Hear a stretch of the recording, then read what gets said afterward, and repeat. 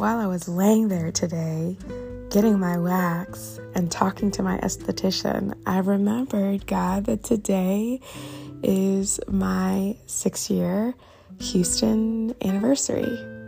Houston-versary? No, I don't think that sounds right. Anyway, I've been living in Houston for 6 years. That's so wild, God. And I know you've been along with me for the ride, but a lot of life has happened over the last 6 years. A lot of growth has happened in me. A lot of mental challenges, and a lot of just good things have happened as well.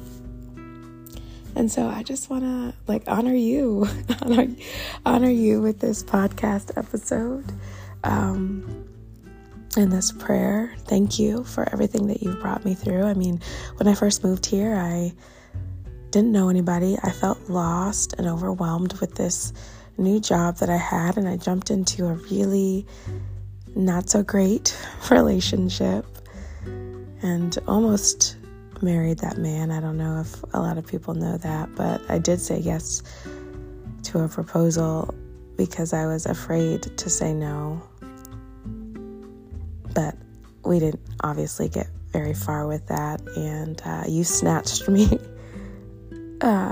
You snatched my stubborn, hard-headed self out of that relationship before we even got close to marriage. Anyway, I almost got fired from my job, something that never expected as my overachiever self. I never expected to go through that. I started locks. I'm 4 years locked this month. I've made amazing friends who have poured into me, who've been a part of your many plans to snatch me back into to reality, I guess. And I met the most amazing man that I get to marry in November. So I guess as a part of thanking you, I also just want to pray for other people who are moving to a new city all by themselves, don't know anybody, and who may feel lonely and overwhelmed and tempted to run from those feelings rather than submitting them to you, and run into places that they may not need to run into, like a toxic relationship, or I don't know where else they could run, God, but I just know there's nowhere they can go where they can hide from you. But I do know that there are places that they can go where they feel like you aren't there.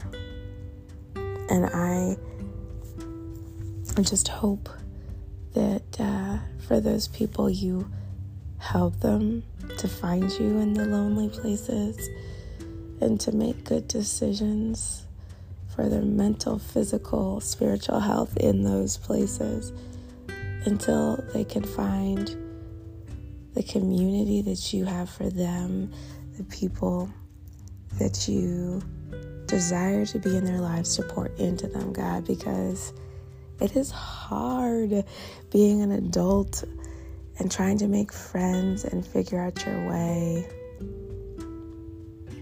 It's funny how much we as kids desire to be adults, but it is not for the weak, okay?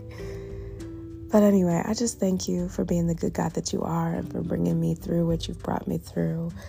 I only listed the half of it because there's more, because I'm hard-headed.